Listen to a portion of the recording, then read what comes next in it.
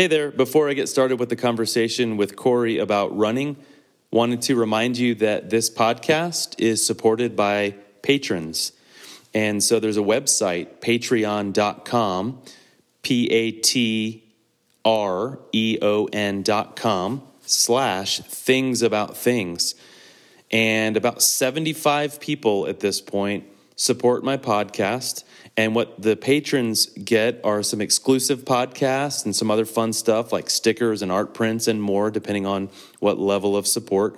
And if you're interested in doing that and getting some exclusive content or just, helping me do what I do, you can go to patreon.com/thingsaboutthings. And of course, you can also not do that and just listen. But either way, thanks for listening, and I hope you enjoy this conversation with Corey about running.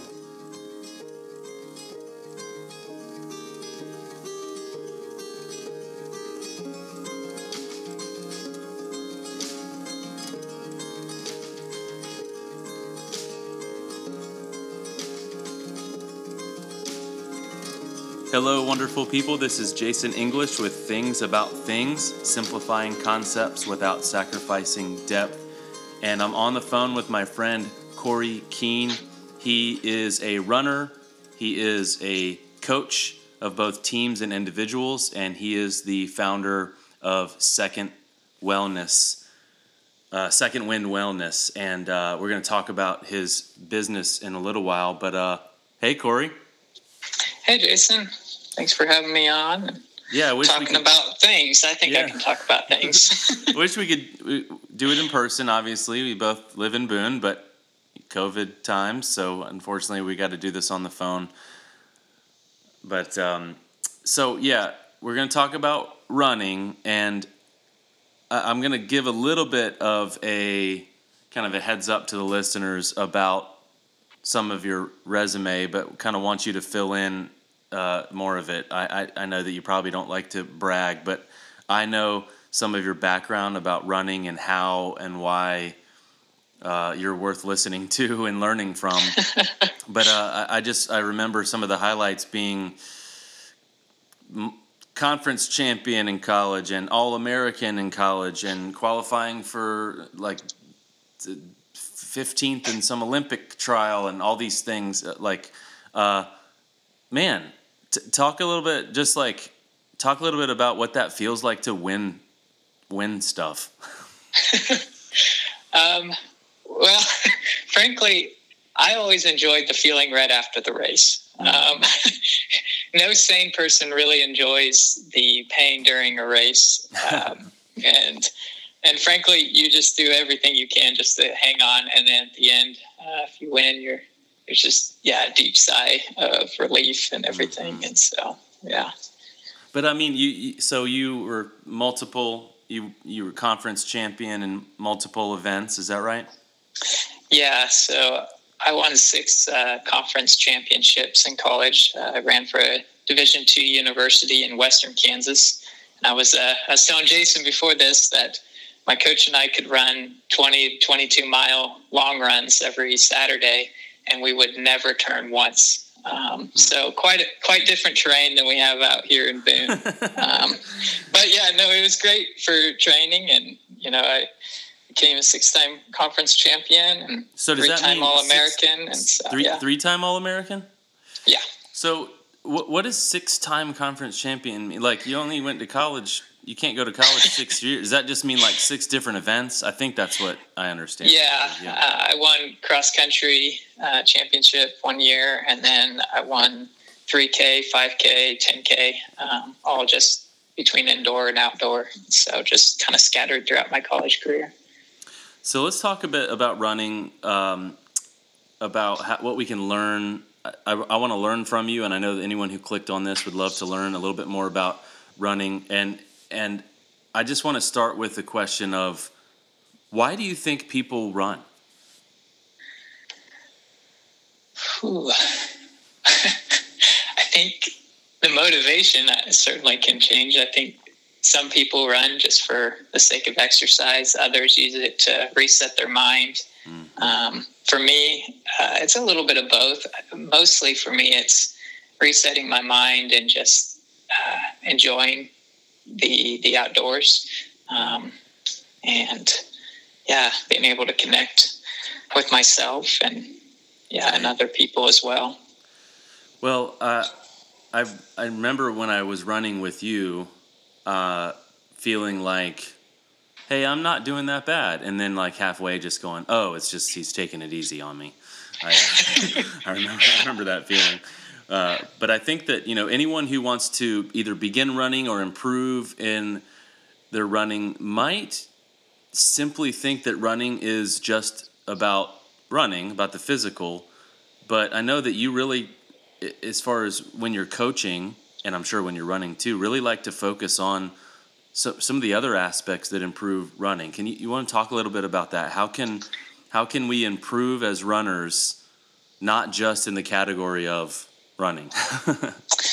Yeah, I'm a firm believer that community is really what gives us life. And for me, I value conversations I have with people on runs, hearing about their life, their daily struggles, gives me an opportunity to do the same with them. And so that community aspect, and it's a simple sport, you you grab a pair of good running shoes and you get out the door with another individual. So I find the community aspect to be really important, and it keeps you consistent as well. Right. It's hard to convince yourself to go outside and it's 20 degrees at 6 o'clock in the morning if you don't have somebody to run with. Yeah. So I get it, man. So how is it? How can running? I was looking at your website and part of the benefits of coaching section, and you mentioned things like increased daily energy. Mm-hmm. Talk a little bit about. I mean, this might be more scientific here, but like, how are you going to gain energy if you're not sure if you have the energy to even do the run? How would actually doing the running help with energy? Don't you need the energy to do the run? I know, it's kind of a catch-22. I think we can get caught up in the physical aspect of running, but I'm a firm believer that what's even more important is the mental, emotional side of it. I think it can offer us a chance to reset. But even just in my years as a college athlete, I noticed that there were all kinds of runners who were far better than me, but they didn't really enjoy it. They were just going through the motions. And after a while, you just saw them burnt out, and they didn't stick around in the sport. And you follow any professional track athlete, they all have this enjoyment of what they're doing, not just in the physical activity, but just in their mind. And so I look at it two ways. There's duty, and then there's delight. If you're doing something with a duty mindset, then it's just I should, I need to type of thoughts. Right. But then when you're doing it with the delight mindset, it's like, I enjoy this. This is good for me. This resets me. This gives me a new perspective on life or the stress that I'm facing right now. Yeah. So let's bounce back and forth between maybe some physical aspects of running and then go back to mental. But I have a couple questions regarding kind of the physical aspect of running. And does it matter what I wear? Yeah. Yeah. Talk a little bit about that. I would highly suggest talking with somebody who's knowledgeable about running form and shoes that are going to help support your running form. I know there's a local store here in town, the Mountain Running Company, and they have several people there who will watch your gait and help you determine what shoe is going to support you, keep you healthy and on the roads. I know some people run more on their forefront foot, and so it can put a little more stress on the Achilles if you're not used to that. And some people their toes splay out or they splay in, or yeah, some of those little techniques you can slowly change over time. But I think shoes in particular can really help support you and keep you on the roads. Other than shoes, whatever's comfortable. Okay. My college coach, he told us, you're a college athlete. If you don't show up to practice with split shorts, then you're going home. And so if anybody showed up on our team with basketball shorts on, he would send us straight home. Why? Why does that matter? Once again, kind of going back to the mindset. He's like, you're a college athlete. This is your job now. I want you to look and think like a high-level athlete. Mm-hmm. And I did notice over time, that little shift in our mind really did help. Does it just stay focused on training? Does it create more space for your leg to move or something? Yeah, I mean, it's just easier to run. Okay. It's not as restricting. Okay, yeah. So no tight jeans. You don't. No. Unless you want to try to break a record for the fastest blue jean mile, which I think was set a few years ago. Are you being serious? 4:12. Yeah, he ran 4:12 for a blue jean mile. That's hilarious. Yeah, I could barely run that with split shorts. Yeah. Oh man. Okay, let's talk about. You mentioned the word gait. What does that mean? More or less like your running form. Mm-hmm. You have a long stride? Do you have a short stride? Where's your foot hitting the ground? How quickly are your moves your legs cycling as you're running? So there's not necessarily one way to do it. No, I think everybody just develops it over time. I think it can be really helpful for each person. And I even had this in college, was people would observe your running form and kind of point out areas that you could potentially hinder you or for you to get injured later on. I know one thing I tell a lot of people is, you might run kind of heavy on the ground. You'll hear your feet slapping and right. And all of that. That's putting a lot of pressure on your bones that, could come back to bite you later on. And so I just like to tell people, run quiet. If you don't do anything else, if you don't do anything else for your running form, just listen to the sound of your feet and try to make your footsteps as quiet as possible. Wow. And I think naturally when you focus on that, you'll find your legs cycling just a little bit faster and spend as little time on the ground as possible. Man, that's great. Let's talk about breathing. Do you have any recommendations of breathing? I mean, is it supposed to be in through your nose, out through your mouth? Is it supposed to be at a certain pace? Yeah, the whole in through your nose, out through your mouth, I'm not a firm believer in that. I think that's a good meditation breathing practice, sitting or resetting in the morning. But as far as breathing is concerned with running, just breathe. If anything, listen to the sound of your breath. And when you start hearing yourself get a little raspier, just take a couple huge deep breaths and then just keep on going. Breathing through your nose and your mouth at the same time, whatever is natural to you. But I wouldn't put undue stress on, okay, I need to breathe in through my nose, out through my mouth. Just breathe what feels comfortable. And when you find yourself getting out of breath, take a moment to take a couple deep breaths and then get back at it. What about that feeling that we all, that dreadful feeling of you're running, you haven't really gone too far yet, or even if you have, but you're not done, and you get a side stitch? Or, whatever you call that, like a little thing in your muscles and your chest that kind of, I call it a stitch. But what do you do? Well, I haven't had one in quite a while, but typically I would say you really want to try to calm your breathing. Just going back to what we had just talked about, taking a few deep breaths. You might also think about your form. Are you slouching over? Are you standing upright? Just aware of your body posture.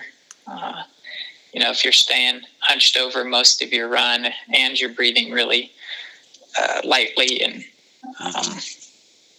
raspy, then I'd say you've got a better chance of getting a side stitch. And frankly, those do start to go away in time. Consistency with your training and right. Just getting out there and putting time in on your legs. Should we be eating before we run? You really don't want to eat any closer to a run other than like 2 hours. So try to eat 2 hours before your run. That's about how long it takes for your body to really digest a meal. Maybe if you want to snack an hour and a half before, that'd be good. But talking about the side stitch, food can also be something that aggravates a side stitch. So if you're eating too close to your run, your body's trying to digest. Now you're making it work hard. Your breathing's heavier.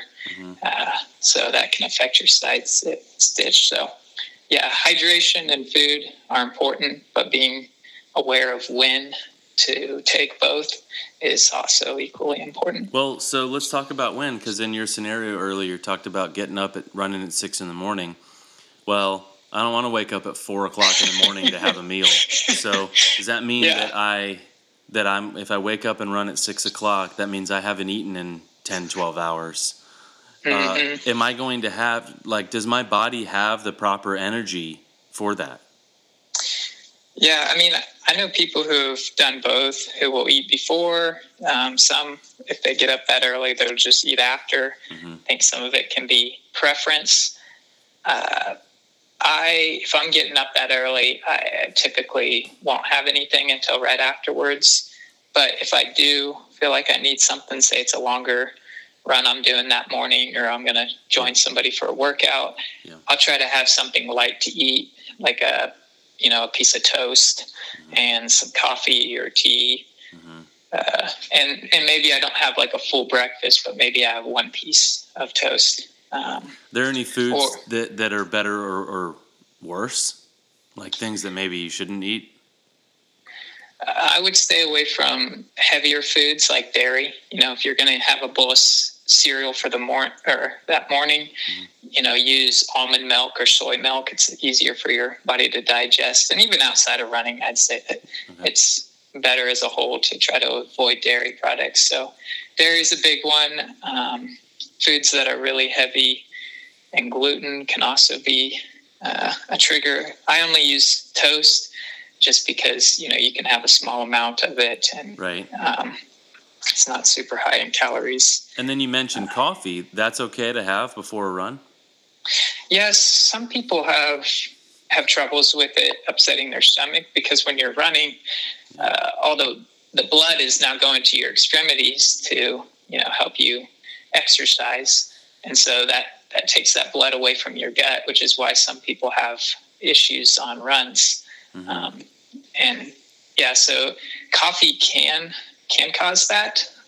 Once again, you just kind of, a lot of it's experimenting with what works for you, listening to what other people do, and just through trial and error, figure out what's nice. If you tend to have stomach problems in the morning with a run, I like to have a cup of peppermint tea. It does help calm your stomach a little bit, and it doesn't dehydrate you quite as much as coffee does. Yeah.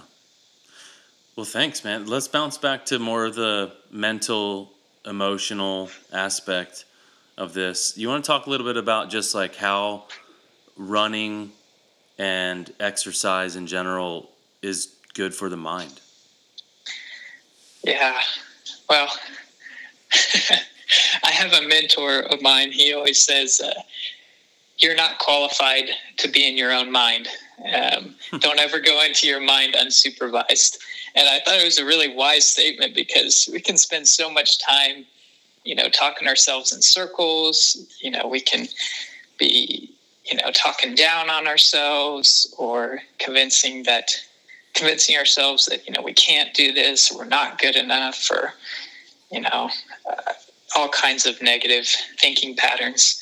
So when we're just stuck in our own head, it can be a really dangerous place to be, which is why as a runner and as a college athlete, it was so important to be around community, to share my thoughts with others.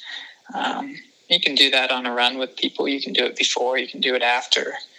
But I think it's incredibly important to not be left alone with our own thoughts for a long period of time. It's good to reflect, but reflection and community, I think, go hand in hand. What about the other way around? How does the right mindset help with running? So it's like it can help your mindset to run, but also can to help you run to have a good mindset. Mm-hmm. How is that possible? How is it possible to, let's just say that two people are equal on a physical level. Let's just hypothetically, they would be exactly the same, their gait, their stride, their this, their that, their height, their weight, whatever. How is one better than the other? How does one sustain a longer run or a faster run? And not just through physical training, but in their head. Mm-hmm. It seems to be the difference maker. How is that possible? Yeah, you think of when you get to a breaking point in a race or just an everyday workout, you're left up to your mind. Your body could go farther, but if you're not convinced in your mind that you can go further, we all have a physical limit, right? But there's a point where you can push beyond what you think you can at that moment. Mm-hmm. And I think a lot of that comes to building your mental strength, and that comes through just practice, time and time again, experimenting with ways you talk to yourself, what you think about during a run, and even just sharing that, once again, going back to the community, sharing that with people around you. Like, I remember in college, I'd tell my coach, I'm like, I don't need you to tell me to run faster or keep going. I know that. I don't need to hear that. And some people get encouragement from that. Yeah. But I said, Coach, I really need you to point out little things in my form. Hey, you're slouching your shoulders, or take some deep breaths, or, you look good, you look strong, that sort of thing. Yeah, that would help me break out of my own mind that said things like, man, I don't think I can last. Mm-hmm. I think this person's going to leave me in the dust, and all this work is going out the window. And so, are these some of the things that you help people with as a coach, whether it be a team that you're coaching or when people just come to you and hire you as an individual coach? Are these some of the things that you can work through with them? Oh, for sure. I think the mind impacts all of our behaviors, and it takes another person to point out what we can't see in ourselves. So when it comes to other runners, I try to get them to think about everyday training. And what are your thoughts today doing to help you with the race you have coming up? So in other words, if I'm trying to think of a good example.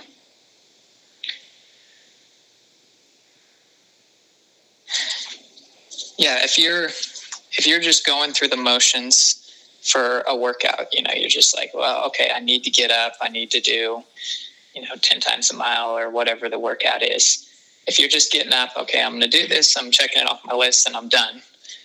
Okay, that's okay. But that's dropping back into that duty category of I need to, I should, I have to.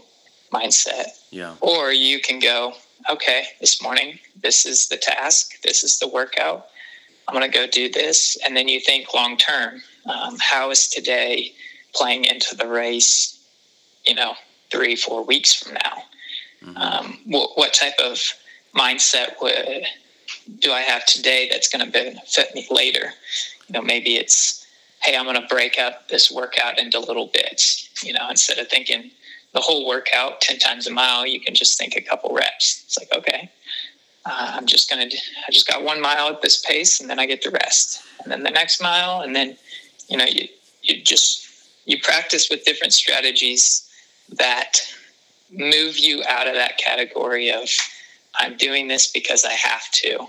And I think with health, you can treat it the same way.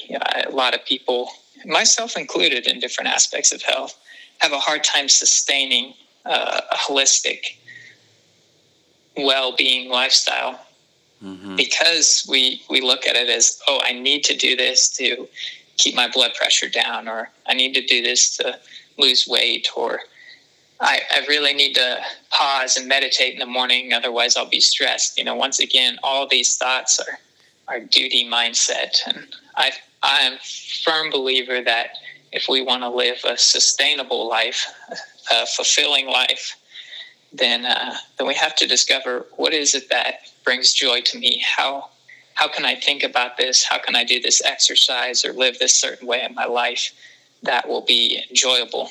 And we keep coming back to this. It comes back to community. It comes back to people.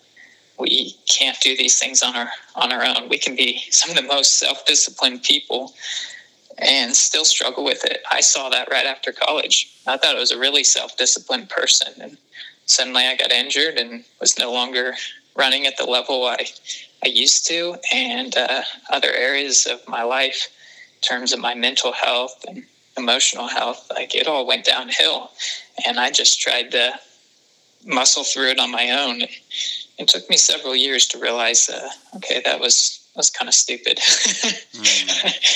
I was going into my head unsupervised, and now I see that. Well, what about,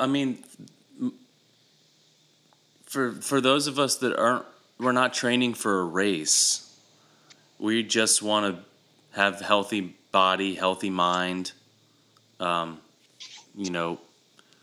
would those goals be different, and how would the motivation continue? If it's like, well, I'm not really in the mood for this one. I don't have a race 2 weeks from now, and this day doesn't work towards that race. Mm-hmm. What kind of tools, what kind of tips for maintaining that motivation when there's no race to train for?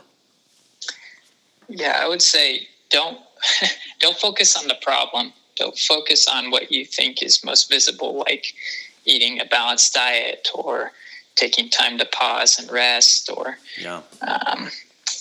doing exercising every day. Don't focus on that problem, that task right before you. Think of, by doing this activity, what is it allowing me to do? Maybe it's, if I'm exercising today, I'm going to have a clearer mind when I go to work. I'm going to be more refreshed and actually enjoy my job. Or, maybe it's, hey, I'm going to eat well today because I want to be able to continue to be there for my grandkids, or I want to have more energy for them.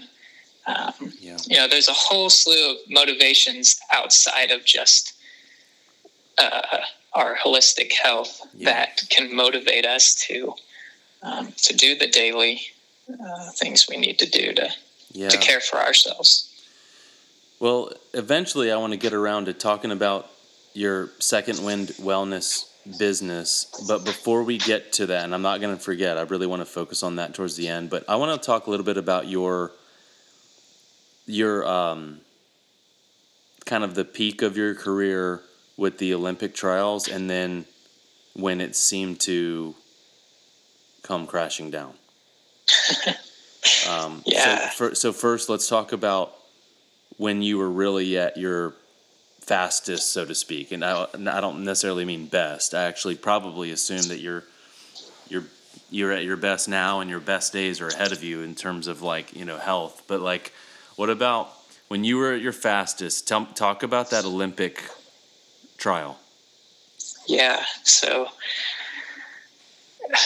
being at the peak of my performance in running was shortly after I graduated. I went on for a 5th year, finished cross, and December of 2015. And then January of 2016, I ended up running in the elite group of the Houston Half Marathon. And I thought, I'm just going to, at the time it was 65 minutes for a half marathon to qualify for the Olympic Trials marathon. Because most people don't realize that you can actually qualify for the Olympic Trials marathon through a half marathon time. Okay. The standards changed now. I think it's 64 minutes now. But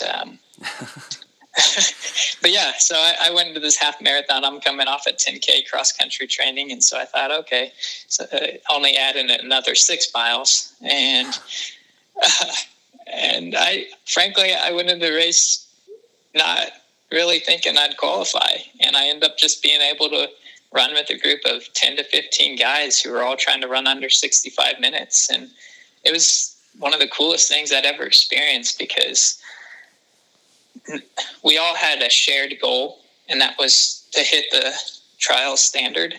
And so we go into the race and we're all running as a group and we're switching leads to break the wind for each other. And, I remember a couple times I started falling off that pack, and there was a guy who would like snap his fingers and point at his heels. And, it'd be just enough encouragement to give me that second wind to catch up. And then there would be other times I'd be doing that for somebody else. And before you knew it, mile after mile went by running 455 miles. And by the end, we all start splitting off and racing the last mile together. And we ran anything from 64:30 to 63:50. There was about 15 of us in that span of time. And I ended up finishing the race with the 64:24. It got me 19th among Americans and 29th in the field. And what did that mean in terms of the Olympics? It just meant that I had qualified. I could go race at the Olympic Trials Marathon, which I didn't end up doing. I ended up getting injured and was unable to run at the trials. So that was a real bummer. I had recovered from that injury, I thought, and I ran the USA 15K championships that March. I finished 16th in that race and was feeling my injury coming back. And I thought, man, well, it's fine. I kept telling myself it'll be good. I'll keep pushing through. I have a terrible track record of not caring for my body and just trying to push through pain. And I ran the USA Half Marathon Championships in April. And that was really the last nail in the coffin. I limped through that entire race. And to this day, I'm not entirely sure what exactly I injured, but anytime I overtrain or go too fast now, I see that injury in my hip just start to flare up. And so that's kind of the thing that ended the career in terms of pursuing from a performance perspective. I mean, I know you still run all the time and coach and all that stuff, but like, was it the hip that got you? Yeah, that was the start of it. At that point, I was also starting to get a little burnt out. It's ironic that I keep talking about community and the importance of listening to people, and I'm able to talk about that because I am so aware that was missing in a good chunk of my life, and it's come back to bite me multiple times. And so when I got that hip injury, it set me back in training. At the time, I was a graduate student, a part-time graduate assistant. I was teaching 10 hours of personal training classes a week, and then was running 100 to 110 miles a week. And then on the weekends was traveling for races. So you add up all that, and any sane person would say that's not sustainable. Right. But I thought, I'm not a normal person. I can do this. I can push through. It just takes discipline. And it only took I think 12 months of that before I was done. I was burnt out. I'd had this injury, and then my wife and I decided we wanted to move to Boone, and so then we move out here, 17 hours away from family, and not really sure what we're doing, and trying to adjust to life, and it's like all this started taking place in a short amount of time, and and so running just started to fall by the wayside. And for a long time, I didn't know who I was outside of sport, because I started running at the age of 3. That was my first race. Was 3 days before I turned 3. I ran a mile race, and so from that age until I guess my last good performance year would have been when I was 24. And so from 3 to 24, everybody knew me as Corey the runner. And so when that was all gone, I was like, well, who am I now? And what do I do now? And that was a really hard part of my life. Well, I feel like you just described what a lot of people go through. Is just the topic is sometimes it's not running, it's something else. Mm-hmm. And I think that one of the deepest, most important things for us to determine is who we are beyond what we do. Mm-hmm. And so I think that the fact that you're still involved in running, and that you're still involved in coaching runners, now that you know that's not the deepest identity, then it's like probably a more healthy version of Corey the runner than when it was Corey the runner, right? Mm-hmm. Yeah.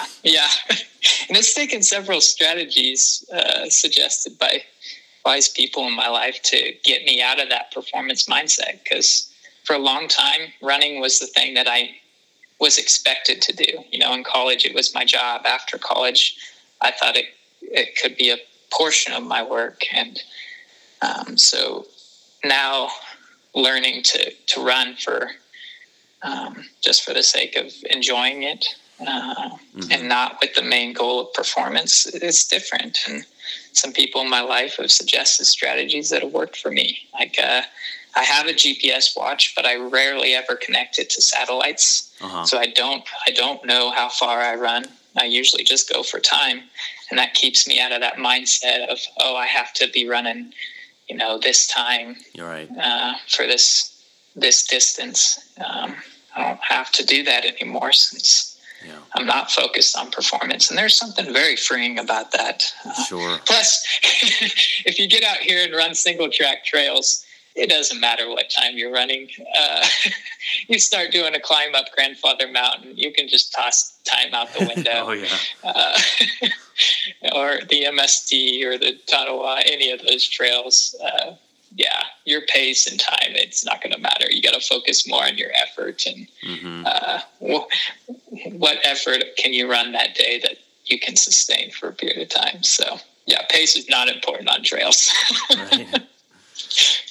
Let's talk a little bit more about that phrase that you've brought up a couple times, that about not being in your own mind, or I don't quite understand that, because when I run,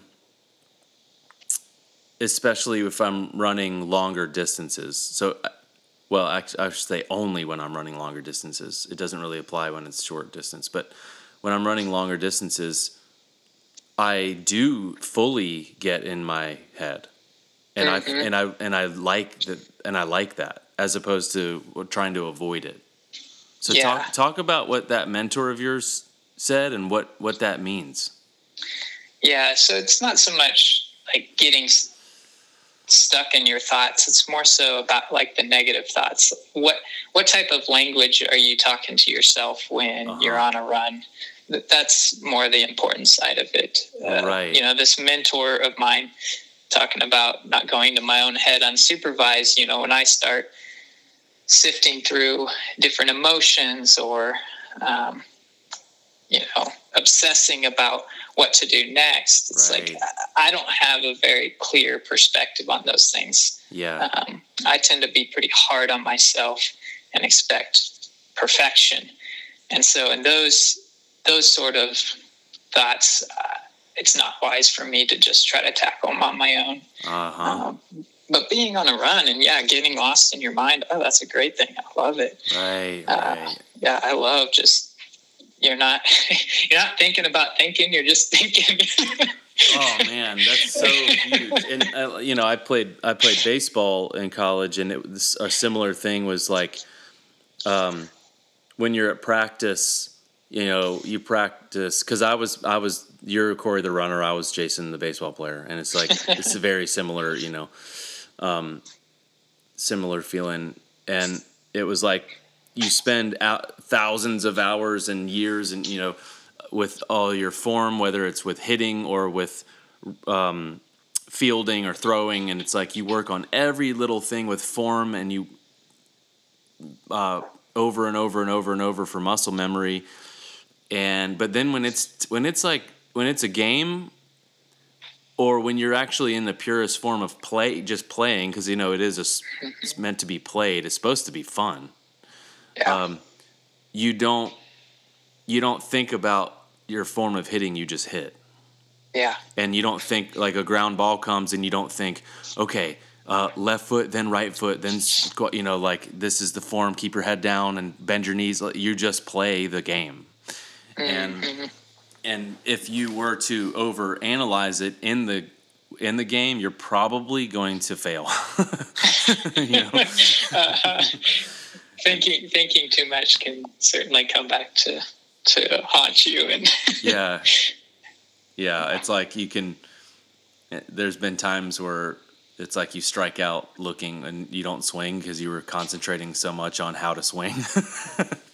Yeah, which was really what we were talking about earlier, is focusing on the problem instead of just being in that moment and being present where you're at. Yeah. There's a whole realm of positive psychology that does research on, they call it being in the flow. Right. I would typically just call it being in the zone. Most athletes can resonate with that. Yeah. That's what you're describing. You're that muscle memory is taken over. You're just there in that moment. Sometimes people get that on runs. You might call it a runner's high, or your legs feel great and you couldn't imagine stopping. And you're just in that present moment. And I think outside of sports, we can experience that as well. But, I know I'm guilty of overanalyzing everything in my life, or trying to peg it all down instead of, what's right before me, and can I enjoy what I'm doing right now? Well, talk a little bit. Let's talk about your business, Second Wind Wellness, and why you started it and what you are offering people.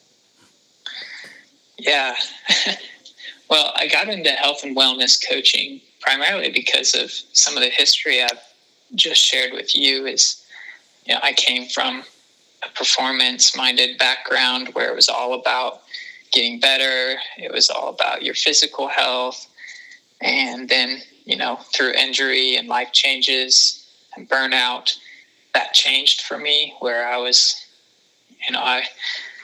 the physical side of health was changing. It looked different now. And I had neglected other aspects of our health. I look at health as, a triad. You have your mind, you have your body, and your spirit. And I like to make sure I explain that the spirit is really, what is it that gives you peace, purpose, and hope? Because when you get up in the morning, what is it that gives you purpose? And when you're going about your day, what is it that gives you peace? And, so that's an important part of our health as well. I got into health and wellness coaching just because I saw how difficult it is to transition in different stages of your life, and also sustain a healthy lifestyle. How many people make a New Year's resolution and it works great for, a few months, and then suddenly you either lose motivation or you're just like, oh yeah, I saw improvement. I think I'm good now. And then you look back several months later and you go, yeah, man, I wish I could feel as good as I did back in February or whatever. And so sustainable health requires a different perspective. It's not just about programs. It's about changing thought patterns and behaviors. Because like we talked about before, our thoughts play a huge role in how we live our life and what we can enjoy and sustain in terms of our health. Mm-hmm. So essentially, if I were to sum up my health and wellness coaching, it would be that, a personal trainer or a doctor or a nutritionist, an expert or a counselor in different health fields, they'll tell you, okay, this is what you need to do. This is what I see. This is what's going to help you. And that's very beneficial. But then you're left with the big question. Okay, well, how do I do these things? Right. And that's where being in your own mind isn't a good place to be, because you have a very biased view of how you need to do things. And that's why athletes have coaches. Right. Good professional athletes, they know what they're supposed to do. They know what their training should look like, but they need somebody to go, okay, yeah, that you need to ease up in that area, or you need to take some more time to recover in this area. And so having an outside source who's knowledgeable about how to increase your health or your performance, I think is an integral part of sustaining a fulfilling lifestyle. Oh, yeah. Does somebody do they have to live in Boone in order to partner with you to be their coach?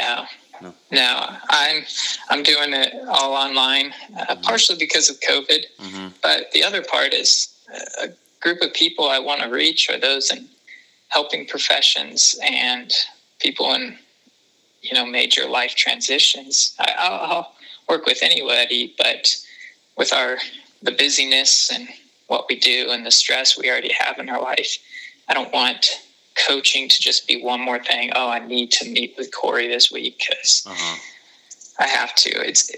I think it's easier for people to pull out their laptop and have a video call with me, and we can discuss, okay, what's going on this week? What type of strategies do we need to tweak and change? And,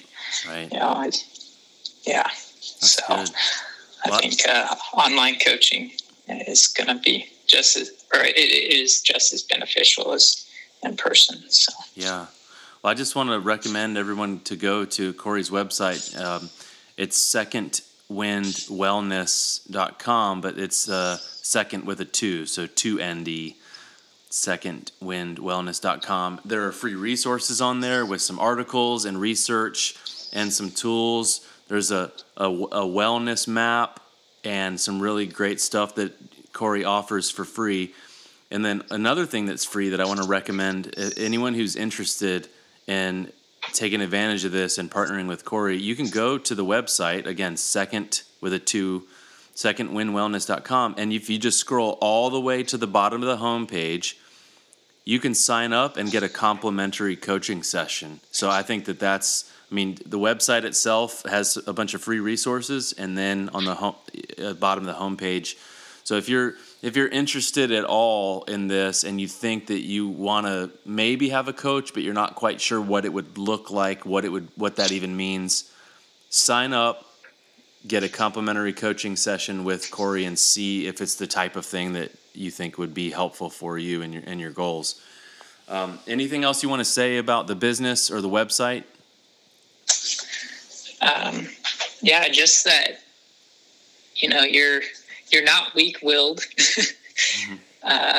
because you can't change your lifestyle. You're having trouble with changing to a healthier lifestyle. It's just we need help. We need people to give us instruction and an outside view of how to sustain our health. And so I feel like that's what I can offer people is to give them strategies and suggestions that are tailored specifically to them and their life.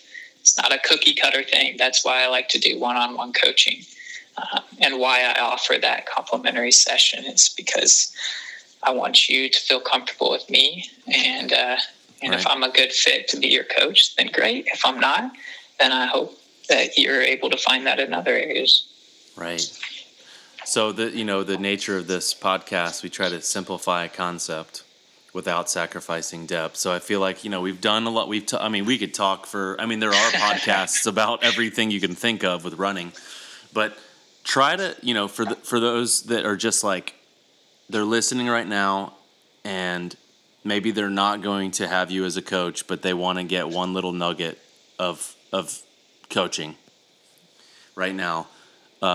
If you had to just give everybody one little piece of advice, it covers all body types, all sets of goals, whether they're an elite athlete or they're just trying to, get some energy. What's one piece of advice that you would give to anybody and everybody about running?